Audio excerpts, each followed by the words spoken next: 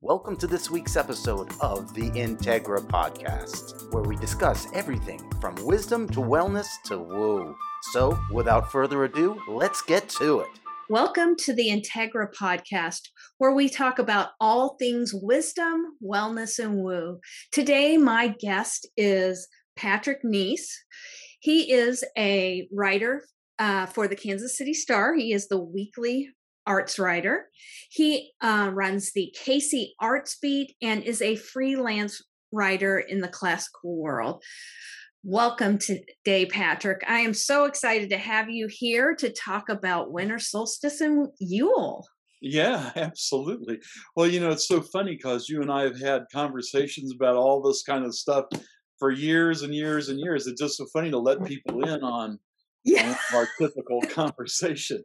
Yeah, and I love it. I know I was thinking about it this morning. We've known each other for 28 years. How the heck is that? I know, that's crazy. Yeah, and over the years we've had so many discussions about spirituality, astrology, Taoism, you name it, we've talked about it. And I really credit you for being one of the people who really started my journey, my spiritual journey into all these different techniques and the woo. So you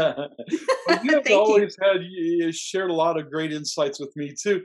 And I think one thing you and I have always shared over the years is a real love for the Christmas season. Yes.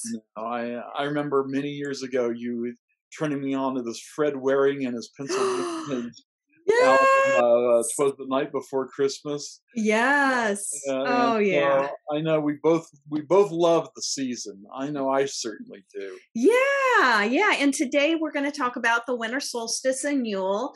We're going to dive into some of the astrological aspects, the symbolism behind it, talk about food, drink, and even maybe a little bit of music. We won't be sharing the music because of rights, but we can give some suggestions. So do you want to dive in and kind of talk about the astrological pieces around this? Great.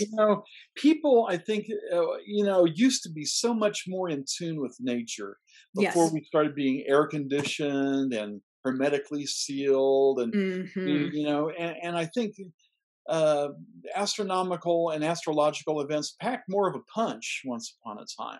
Right.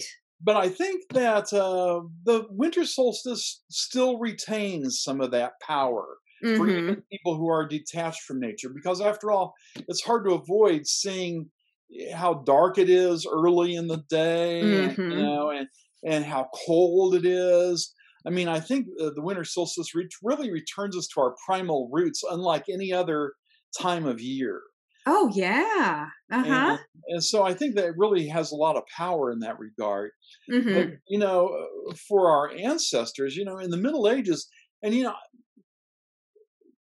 the power of the winter solstice actually starts, I think, with the summer solstice. Advent is the 4 weeks before Christmas, as you know. Right. But I really think that Advent, in a way, starts at the summer solstice. Oh, cool. Can you kind of explain that? Yeah, sure.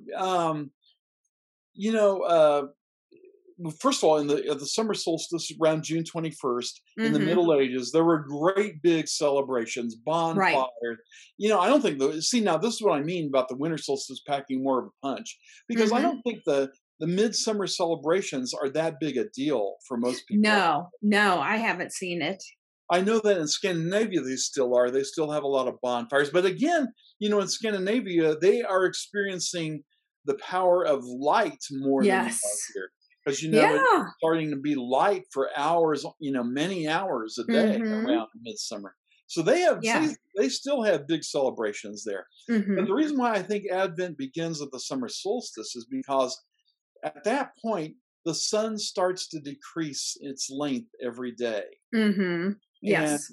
And, I think it's interesting that, first of all, I have to talk about the Catholic Church's relationship to paganism. Yes, please. Yeah, which I think is just one of the best things about Catholicism. Now, of course, Mm-hmm. during the Protestant Reformation, it was considered one of the worst things about it. Right. And they wanted to eradicate all pagan elements in the Catholic Church. Oh my goodness.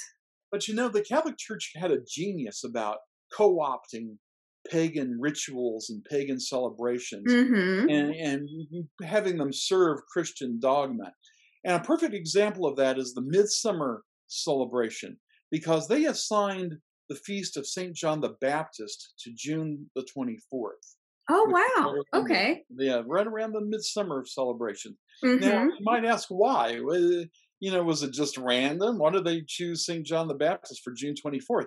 Well, John the Baptist is very much associated with the Advent season. Prepare ye the way of the Lord. Mm-hmm. A lot of the readings during the Advent relate to St. John the Baptist. Okay, yes. And I think one of the sayings of John the Baptist really has a lot of esoteric meaning, whether you're a Catholic or just a spiritual seeker, if you really think about it. Mm-hmm. St. John the Baptist said, "He must increase and I must decrease." Oh, uh-huh. And so at the summer solstice, the sun starts to decrease every day. That's John the Baptist decreasing. Now, esoterically, you can think of St. John the Baptist as our own ego, our human ego. And that has to decrease, and Christ consciousness has to increase. Yes. And so John the Baptist, our human ego, starts to decrease at the summer solstice, gradually, until you get to the winter solstice, when the Christ consciousness takes over and starts to increase. And it starts to grow, the days lengthen, and the sun increases. I think it's profoundly symbolic. Yes. Oh my gosh, yes. Yeah. And we've talked about astrology so much, you and I, over the years. And I think you could, all the planets, and in astrology, the moon is considered a planet. Right. All of these planets have effects on our individual consciousness. But I think if you stripped all those planets away and just left the sun, you would have the spine, the root of what astrology and mysticism is all about. Yes. Whether it's Christian mysticism, Islamic mysticism, whatever. Because mysticism is achieving union with the divine. And the whole journey of the sun, of it decreasing to the point of the winter solstice and then increasing at the winter solstice, that's the Christ consciousness taking over and us achieving unity with that consciousness. That's why I think it's so powerful at the winter solstice. I think people really need to take some time. I mean, we all love the festive celebrations and all, but I think it's good to take some time at the winter solstice and meditate in quiet and solitude and reflect on that concept of the Christ consciousness taking over. That's what Advent and Christmas is all about, is the coming of Christ consciousness. Yes, exactly. Consciousness, or the Buddha nature, whatever you want to call it. Right. Yeah. So anyway, that's my take on the really basic, bare bones of why the winter solstice is so important.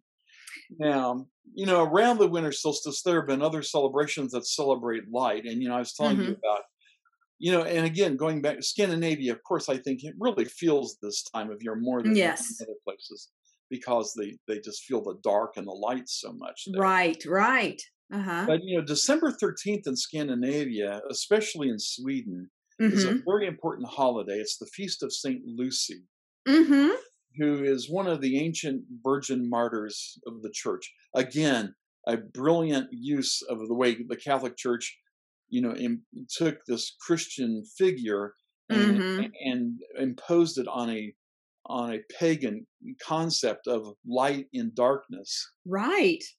Because so it's December 13th. You're in the middle of the darkness there in Sweden and Scandinavia. And it's the Feast of St. Lucy. Now, I don't know if you know what all they do on the Feast of St. Lucy in Sweden, but, usually these small towns and villages choose a young girl to be St. Lucy. Oh, yeah. And they put a wreath on her head, and the wreath is surrounded with candles. Oh, beautiful. Yeah. And then all the other girls who aren't St. Lucy also carry a single candle. Yeah, and they all Uh-huh. accompany St. Lucy into the church, and they Mm-hmm. sing carols. It's a darkened church. It's lit only by the candles on the wreath. Now you want to make sure her hair doesn't catch on fire. Right, exactly. But if all goes right, Yes. that's a wonderful, powerful, celebration. Yeah, it's a Ritual. beautiful. It sounds so special and profound. Yeah, and then Saint Lucy herself has a lot of light symbolism. She Mm-hmm. has a lot of light symbolism associated with her. As you know, she was martyred by having her eyes plucked out. Mm-hmm. Yes. And, light enters through the eyes. And her name, Lucy, comes from the Latin word lux, Mm-hmm. Lux, which is the Latin word for light. So Lucy is all about light. And so it's so, I think, incredible that her feast day is December 13th. Yeah, yeah. And right in the middle of the Advent season where we are lighting the candles. Exactly. And that too. The Advent Mm-hmm. wreath, another, great example of how another light. And then, of course, the Jewish tradition has Yes. Hanukkah, Yes. again, very much light related. And just before Advent, generally it's right before Advent, is the Hindu feast of Diwali, Yes. Oh which is, yeah. I always forget that one. Yeah. Mm-hmm. which is the big feast of light. And, in all these big Indian cities, they have great big light displays, like we have light displays here for Christmas. Right. Uh-huh. So this is a very common thing Thing. at this time of year, this light symbolism. I just love it. Mm-hmm. And when I see the Country Club Plaza all lit up, it Yes. gives me such joy, and Oh, me too. Me too. I think it's so special this time of year with all the lights, all over the place. I become a little kid again when I see a house lit up. When I drive home from working at the retreat house, even in the country, you'll have the houses along the sides of the roads on the farms, and they'll have their houses lit up. And there's so much joy around light, you there know? is, there is. And I enjoy it when people have even electric, but especially if they have a real candle in the window. Yes, Well, that yes. really goes way back, again to ancient times. People would do that. They would put candles in their windows. Right. And what is the symbolism behind that? Was it to bring the families home? I can't remember Like the the. way for travelers, Yes. and be a sign of welcome. Mm-hmm. And that's the other great thing about this time of year. It is a time of welcome. It's a time of really opening our hearts to others. And Charles Dickens' A Christmas Carol is such a perfect story for this time of year. Mm-hmm. Again, Scrooge kind of gets a dose of that Christ consciousness at the end of A Christmas Carol. Yes, he does. He Yeah, does. and it's such a redemption story. And I think it gives us. I think that story resonates with everybody so much because I think even though Scrooge is kind of a villain, and Mm-hmm. I think we see a lot of him in ourselves. Well, yeah, and I mean, if you look at it really from the standpoint of it is really about that rebirth, and he really is going inside, and which is a huge symbol of the winter solstice to go inside, and emerging as a rebirth. And also, it shows that no matter how much we may think we are rigid and locked in our ways and are never going Hmm. to change, Scrooge, here's this old skinflint miser. And if he can change, any of us Yes, can change. exactly. Yeah, it is. It's a huge message of hope that we always have that ability to shift our mindset and our consciousness to a higher light. There you Yeah, go. Higher absolutely. light. I love that. Yeah, absolutely. Yeah. And, you're so right. It goes across, all spans all of these religions and cultural events. And, in the, at this time, the celebration of the sun gods are very big, Sure, Ra. Mithra, sure. Yeah, All of Helios, Apollo, all of those are part of this. So, there's really something to this yeah. this piece. I always say that all roads lead to God, Christ Uh-huh. consciousness. It's your way of resonating with it. So tell us a little bit more about do you have any traditions that you do personally with maybe food or music? Are some of your favorite things for the Well, winter yeah, solstice or around Christmas? sure. Music, of course, is huge. I Right, mean, for you. Yes, yeah, yes, right. yes. Yeah, I'm sure I'm not alone either.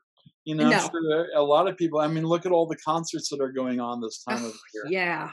Yeah. And there are so many wonderful pieces. I wish people, and I think they do, some people do, explore some of the lesser known Hmm. repertoire this time of year because there's so much wonderful stuff out there. Like Yes. the Kansas City Chorale recently did the St. Nicholas cantata by Benjamin. Ooh. You know that Uh-huh. piece? I don't. I'm gonna have to listen to this. I should be writing this down right now. Yeah, lots of recordings of it. If you're Hmm. on any streaming service like Spotify, Yes. I'm sure you can easily get it. Hmm. Saint Nicholas cantata by Britain. I am. I'm Anyway, gonna it do it that. tells yeah, it tells the various miracles of Saint Nicholas, and Oh. yeah, uh, and these are miracles not everybody knows. For example, he was the bishop of Myra, which is in at that time Asia Minor, what we now call Turkey. And Right, right, right. Uh-huh. he was the bishop there. He was known for being very generous. One of his miracles was throwing 3 bags of gold through a poor man's house so that he would have dowries for his 3 daughters. And Oh, okay. So that's now, where the coins come from. well, yeah, that, and also, have you ever seen a pawnbroker's shop with the 3 gold balls? It's becoming less common, but it used Mm. to be a very common symbol. You could tell if it was a pawnbroker shop, even if it didn't say pawnbroker shop, Mhm. because there were 3 gold balls hanging outside of it. Oh, I think wow. that's still the case in many, Uh-huh. many, many, many times. But Uh-huh. anyway, that comes from that miracle. And Saint Nicholas, he's the patron saint of many things, and he is Mhm. the patron saint of pawnbrokers. Believe it or not, pawnbrokers need a patron saint too. Oh, well, yeah. Yeah. We all do, don't we? Yeah. Oh my gosh. Yes, yes, we He's also all the do. patron saint of thieves, which is Right. Isn't yeah, that interesting that, yeah, both sides of the coin. yeah, exactly. And then another one of these miracles that Benjamin Britten tells about in his cantata is the 3 pickled boys. Are you familiar with that?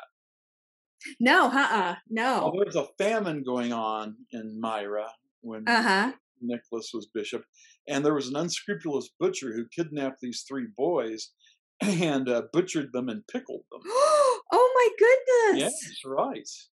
And Saint Nicholas was, because he was a saint, he knew this was happening, and Uh-huh. so he restored the 3 boys to life. And Oh, that's wow. Think about partly why that. he's considered the patron saint of children. Okay. He also calmed a shipwreck that he was on a ship. That's why he's the patron saint of sailors. Mhm. He's the patron saint of so many different countries, including Russia and other places too. So anyway, these traditions are getting lost. Mhm. All we know is Dasher and Dancer and Prancer and Vixen. Mhm. We don't know about these ancient Saint Nicholas stories. And so anyway, the Saint Nicholas cantata by Britten is a great way to get Mhm. familiar with those. It's a really good one to familiarize yourself with. Another one of my favorite things I listen to almost every year is an album called A Medieval Christmas with the Boston Camerata. Yes, yes. Going. I've been listening to it since I was in high school. It's just Mhm. the most wonderful album. It intersperses medieval music with readings in Old English, and there's Oh, even a little bit of nice. Hebrew cancellation, and Mhm. it's just so atmospheric. I mean, it'll take you back to the Middle Ages. It's just so great. Oh, yeah, and yeah, light all your candles, Uh, get burn your little frankincense. yeah, frankincense and myrrh is Yeah, just, right. that's part. I mean, I know that in the Catholic Church that, it's a huge part of it, but now it's during this time it's very important to burn the frankincense and myrrh. And just a little side note about that, all those gifts that the Magi brought all have their own esoteric significance. Right. Frankincense is the associated with Christ's role as a prophet, and gold is associated with his role as a king, and then myrrh is kind of a prophecy of his death and passion, because they would anoint the dead bodies with myrrh. Interesting. Okay. Yeah. And by the way, just another side note about the Magi. Another thing I love about Christmas is because it does have this astrological stuff going on. Yes. The Magi were astrologers. And they came to see the Christ child via astrology. And again, I think this is symbolic too, that we can use astrology to come to Christ consciousness if we use it properly. Just the way the Magi used astrology to visit the Christ child. Right. Yeah. It doesn't have to be this thing that is the devil's work, because it's not. Right. It really is this piece that can bring you closer to your divine essence and your own Christ consciousness. So you have to, you can't treat it as an idol. I think that's right. Oh yeah. Now in the Catholic Church, astrology was huge. I mean, popes had their own astrologers. If you go in a lot of cathedrals, you see in the floor the zodiac laid out. Right. And the Catholic Church really had, it had a problem with abusing astrology for predictive work, but I think it basically would run charts. The popes would run charts on people. They had court astrologers. So I think that Christianity and astrology can find peace together. Oh, definitely. Yeah, it is. It really is very seamless if people are open minded to it. Yeah. And even the Church of the Immaculate Conception, it has that beautiful window. Isn't that an astrology, or is it the phase of the sun? I can't remember. It's that beautiful window. The moon phases. Yeah, the moon phases. Yes. Yes. Well, again, the Catholic Church was very tied into astronomical positions. After all, Easter, the date of Easter, is based by the first Sunday after the first full moon after the vernal equinox. Wow. Yep. That's right, because it changes every year, so it's going to shift with all of that. So I know there's a lot of talk of them making a fixed date for Easter, so it's the same. Oh, really? I hope they don't do that. No. That's another example of us losing touch with the natural rhythms of the universe. Right. And we really need to stay connected to those natural rhythms. Yeah. And that really kind of takes us into the food part of the solstice. So, we've passed the harvest. We are now eating more of the foods of the season. So, with Yule, fruit, vegetables that are stored up. Right. Winter vegetables. People had, some of the traditional meats were pig and venison and wild game meats. And the fattened goose. Because, they would eat one goose on September 29th, which is Michaelmas or St. Michael's Day. Right. That was the first goose they would eat. It was usually scrawny and kind of tough. But then, Christmas is coming, the geese are getting fat. Please put your penny in the old man's hat. By Christmas time, the goose was nice and plump and very tender. So then they would have that nice plump goose. I would love to have a goose at Christmas. And, when I was a kid, we did have it a couple of times. But I went to the grocery store the other day. It was $80 a goose. Oh my goodness! So I might have a duck. Yeah, exactly. They're much more affordable at this point. But and there's something too that I think, because if you've got pig or it was wild boar at the time, but the boar's head carol, that the boar's head and hand held high, bedecked with sage and rosemary. It's even a carol named after a boar's head. But anyway, right. Yeah. And then there you go with some of the herbs that are special at this time: sage, bay, rosemary. All of those are are good for this time of year anyway, because they're very helpful in assisting with bronchial things, but also they are part of, they're part of an old tradition.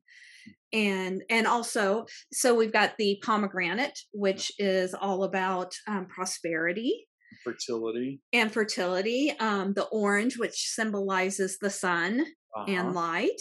And also, how they would put an orange, and they still do, I'm sure you did for your girls, put them in the toe of the sock. Yes. That also goes back to what I was saying about those 3 bags of gold that St. Nicholas threw the window. Okay. That orange was another symbol of one of those bags of gold that St. Nicholas threw. Oh, how interesting. So, and I know that nuts are a huge piece of this. I always had an orange and nuts in my stocking. Me too. Peanuts and all those. Yes. We called them filberts back then, but yes. Yeah. My favorite. My favorite were the hazelnuts / filberts. I remember. I didn't like the Brazil nuts because they are harder than heck to open. They were. But now you can buy them. They're all shelled. I almost feel like it's a horrible cheat to get them that way. Yeah, exactly. You need to work for it. Yeah, really. I know, really. But we had that. We always had that nice set of. Do you remember everybody had the metal sets of the nutcrackers and things like that? The little, did you have yes, the pick. Yes. I used to love that little thing. Yeah, so you could dig out like the pecans and the walnuts. Yeah, that's right. No, that was so great. Again, now everybody gets these nuts shelled.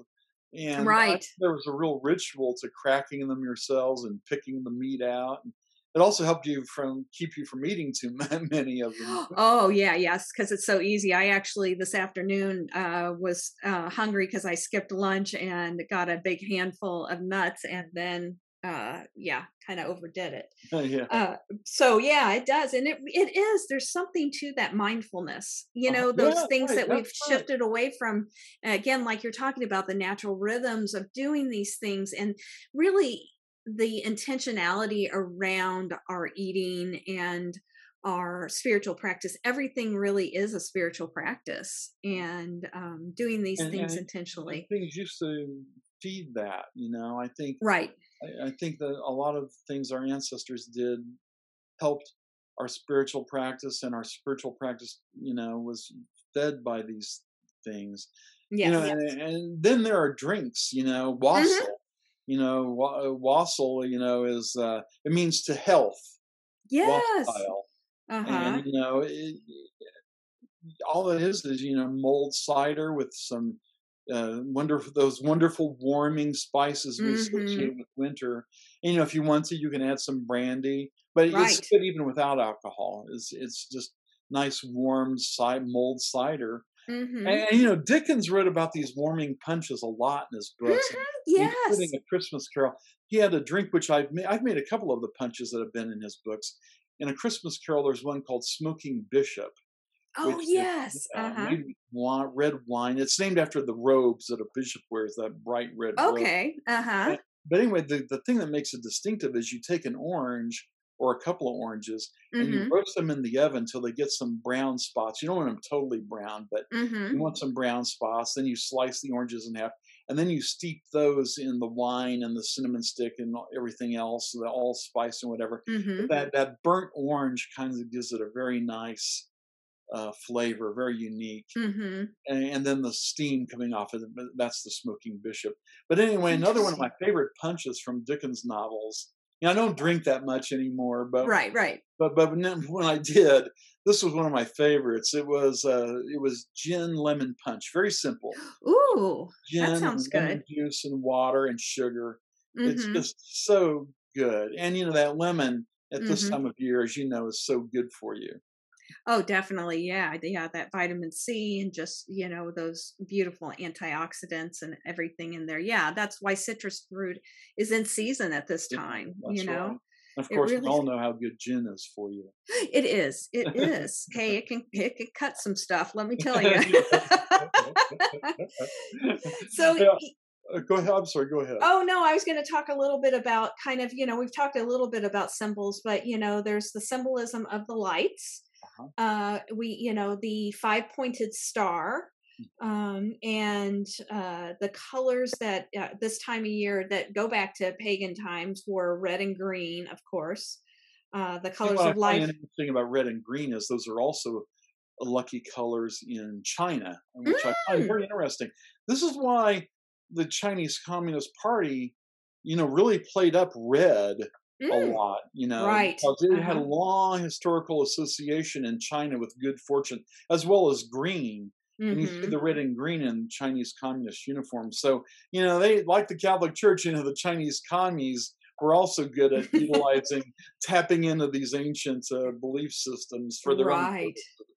Yeah, But definitely. yeah, the colors of the season are great. Uh-huh. And then in Advent, it's that beautiful, is it Purple. purple? Yeah, yeah, Except yeah. on the third Sunday of Advent, which is known as uh, Gaudete Sunday, Uh-huh. which is when the color is pink or rose color. Right. And I remember as a kid, growing up Catholic and being an altar boy, that day and the fifth Sunday in Lent were the only 2 days the priest wore these rose vestments, and so they really stood out. These pink, wearing these bright pink Yes. vestments on those two Uh-huh. days. Yeah, and as you see on the Advent wreath, you'll see ribbons, Mm-hmm. three purple ribbons, then one pink ribbon. Yes, yes, Uh-huh. I do remember Yeah. that from my childhood. Yeah. And that reminds me of a piece that a choral piece called Yeah, Gaudete. yeah, right. That's Oh, right. I it's love that piece. I do too. Yeah. Can you remember the composer? I cannot. Well, It's just blown out of my head. it's from a medieval Finnish collection of carols called Pie Cantiones. Okay. So yeah, it doesn't even have we don't know who wrote it because it Right. goes so far back. Which are some of the best carols, in my opinion. These that go so far back, we don't even know who wrote them. Oh, I agree. I agree. I know when I started doing a little more research, because I mean I've listened to winter solstice music and Yule music, and it really is. It's those really carols that have a transcended time. Lo, how a And rose are blooming is another one of those for me. yes, yes, yes. And the holly and the ivy is one. Yes, oh yes, You yeah. know. The first Noel has that kind of ancient sound to it. Mm-hmm. But there were a Yeah. couple other pieces I wanted to talk about. Yeah. Definitely. Yeah, for big classical pieces, if you really want to get in a winter mood, and of course, all this Christmas music is great. All Mm-hmm. the Christmas choral music you can find is great. But for a Right. classical piece, Tchaikovsky's Symphony Number One, which is known as Winter Dreams, it's Mm. just this really it'll make you feel like winter. And of Mm-hmm. course, anything by the Finnish composer Sibelius Right. will Yes. give you a wintry feel, but especially a Mm-hmm. Symphony Number One, which I think is really frosty. And, Uh-huh. and then speaking about astrology, Gustav Holst the planets. I think a lot of people Oh think yeah. that he wrote the planets based on astronomy, but Hmm. actually he based it on astrology. And because Okay. Holst was a big mystic, he studied Sanskrit, he knew astrology like the back of his hand, and Mm-hmm. he gave the names of these different planets their astrological names, like Mercury, the winged messenger, and Mm-hmm. Uranus, the magician. So, yeah, of course, the planets is a great one if you want to get into an astrological mood. But Yes. speaking of Holst, another piece I highly recommend this time of year. And I used to work on KXTR, which used to be Kansas City's classical station. Yes. And for years and years, even before I started working there, they would always end Christmas Day in the evening with a piece by Holst called The Hymn of Jesus. Ooh. It's a beautiful piece. It's not You're not going to listen to it and think, "Oh yeah, this is Christmassy," Right. but you will think it's mystical. Uh-huh. And Holst, because of his mystical inclinations, for his text, he used words from these ancient Gnostics. Mm-hmm. And so this is another, and he also quotes the Gregorian chant hymn Pange Lingua. Mm. I can't recommend this piece highly enough. So check it out, on your streaming or whatever. The Mm-hmm. Hymn of Jesus by Gustav Holst. Oh, It's I just love a it. great piece. Yeah, and you just kind of jump it back for a second to Tchaikovsky. I mean, we have, of course, The other nut. piece, the Nutcracker, No. and I Swan never Lake. tire of that piece. I Me get tired of a either. lot of pieces like the Pachelbel Canon. I don't care if I ever Oh hear that yeah. again. But the Hmm. Nutcracker, I never get tired of it. It's pure No, magic. it really is. There's just something about Tchaikovsky's music is just so magical. So, if you want to get in that spirit and magical place, do listen to it.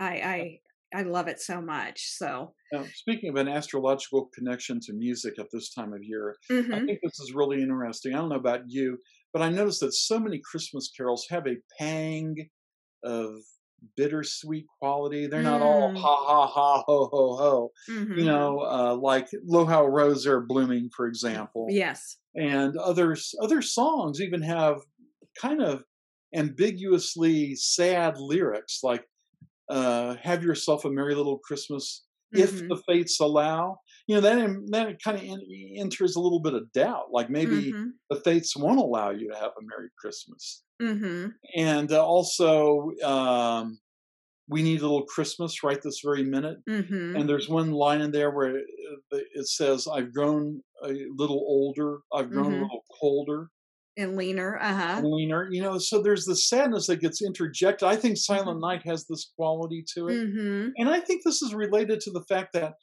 at Christmas, the sun is entering Saturn, which, hmm as Holst calls Saturn, the bringer of old age. right. So there's this certain, sense of, again, things coming to an end as well as being reborn. Maybe Yes. it's a certain sadness that we're leaving our ego behind, hmm that we're, shedding that skin. Right. Well, and we're heading for the new year, so we're taking stock of the year Right, and becoming introspective about what we would like to see in the new year. right. So, yeah, it makes so much sense that Saturn's right there as this beautiful teacher and just the bringer, the reminder of all of this. And the god of, the old man that we often see symbolized on New Hmm Year's Day cards, where the old man with a scythe, and then you hmm have the New Year's baby next to him. hmm That old man with the scythe, I can't think of a better symbol of Saturn. Right. You know, Exactly. the Yes. Lord of Karma. He's hmm collecting all that karma that we've collected over the past year, and now hmm he's coming to collect it. And that's not always pleasant. And hmm eh, not to inject too much of a sad note here, but Christmas season, suicides often go up. hmm There are lots of eruptions of violence, and hmm that's the sad side of Christmas that we can't really ignore. And I hmm think it's sort of that sad Saturnian aspect of it. hmm But Yes. still, I think if we're aware of that, we can become aware in our own lives of where we may have failed over the past year and hmm how we can improve in the coming year. I mean, I think New hmm Year's resolutions are great, even though Yeah. nobody ever keeps them. I still think the ritual is good. Yeah, yeah, and the intentions Yeah. towards shifting any all of it, new year, new intentions. I think that's all important because it is looking at that, going through that retrospective and introspection time that we do see a lot with the winter solstice. So it all is tied in together. Mm. It's a Yeah. profound season. It's not Mhm. simplistic. I think American celebrations of Christmas kind of become a little simplistic and a little too, Hallmark movie-ish. Mhm. It's so much more complex than that. And in that complexity, it's a lot richer and deeper and more profound. And I think we can Mhm. all seek that out through traditions, through the music we listen to, the Mhm. things we read at this time of year. I think it's a great time for spiritual reading. It's, Yes. Uh-huh. so anyway, I hope that everybody will avail themselves of all these various things Mhm. that we've talked Yeah. Oh, about. definitely, definitely. Yeah, and on the winter solstice, burning your Yule log and really bringing that light in and letting go. Fire allows us to transform things. So, letting go of the old Saturn right there, burning off the old and bringing in the new. So, Yeah. So, Patrick, I am so glad that we got to talk about this today. This has been such a great conversation. We were wondering if we were going to be able to fill 15 minutes. Yeah, exactly. How long did we go? Almost 45. Oh my goodness. Yes. That's like one of our typical conversations. Yeah. Yeah, I know. Sometimes we have to stop those phone calls, don't we? But yeah, thank you so much for coming on. There's so much wisdom. That's what happens when you get two people with Moon and Gemini talking. Right, exactly. I know. It is it gets going. It's a dab fest. It really is. No, this has been so great.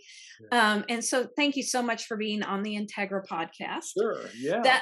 That's all the good work you're doing. Oh, thank you. Yeah, this is so fun. I love being able to talk with everyone and really bring wisdom, wellness, and woo to everyone. So again, thanks from the Integra podcast, where we talk about all things wisdom, wellness, and woo. Today's podcast is brought to you by Integra Holistic Wellness, home of the Integra Wellness Method. At Integra Holistic Wellness, we recognize that you are made up of 4 integral parts: body, mind, spirit, and soul purpose. When you work with an Integra Holistic Wellness mentor, you'll be guided how to integrate these 4 parts of your being through nutrition and movement, mindfulness and emotional release, connection to others and your higher self, and your soul's true purpose. To find out more and connect with Heather, contact her at support@integraholisticwellness.com. That's support@integraholisticwellness.com. You can also catch her on Instagram and Facebook at Integra Holistic Wellness. That's INTEGRA Holistic Wellness.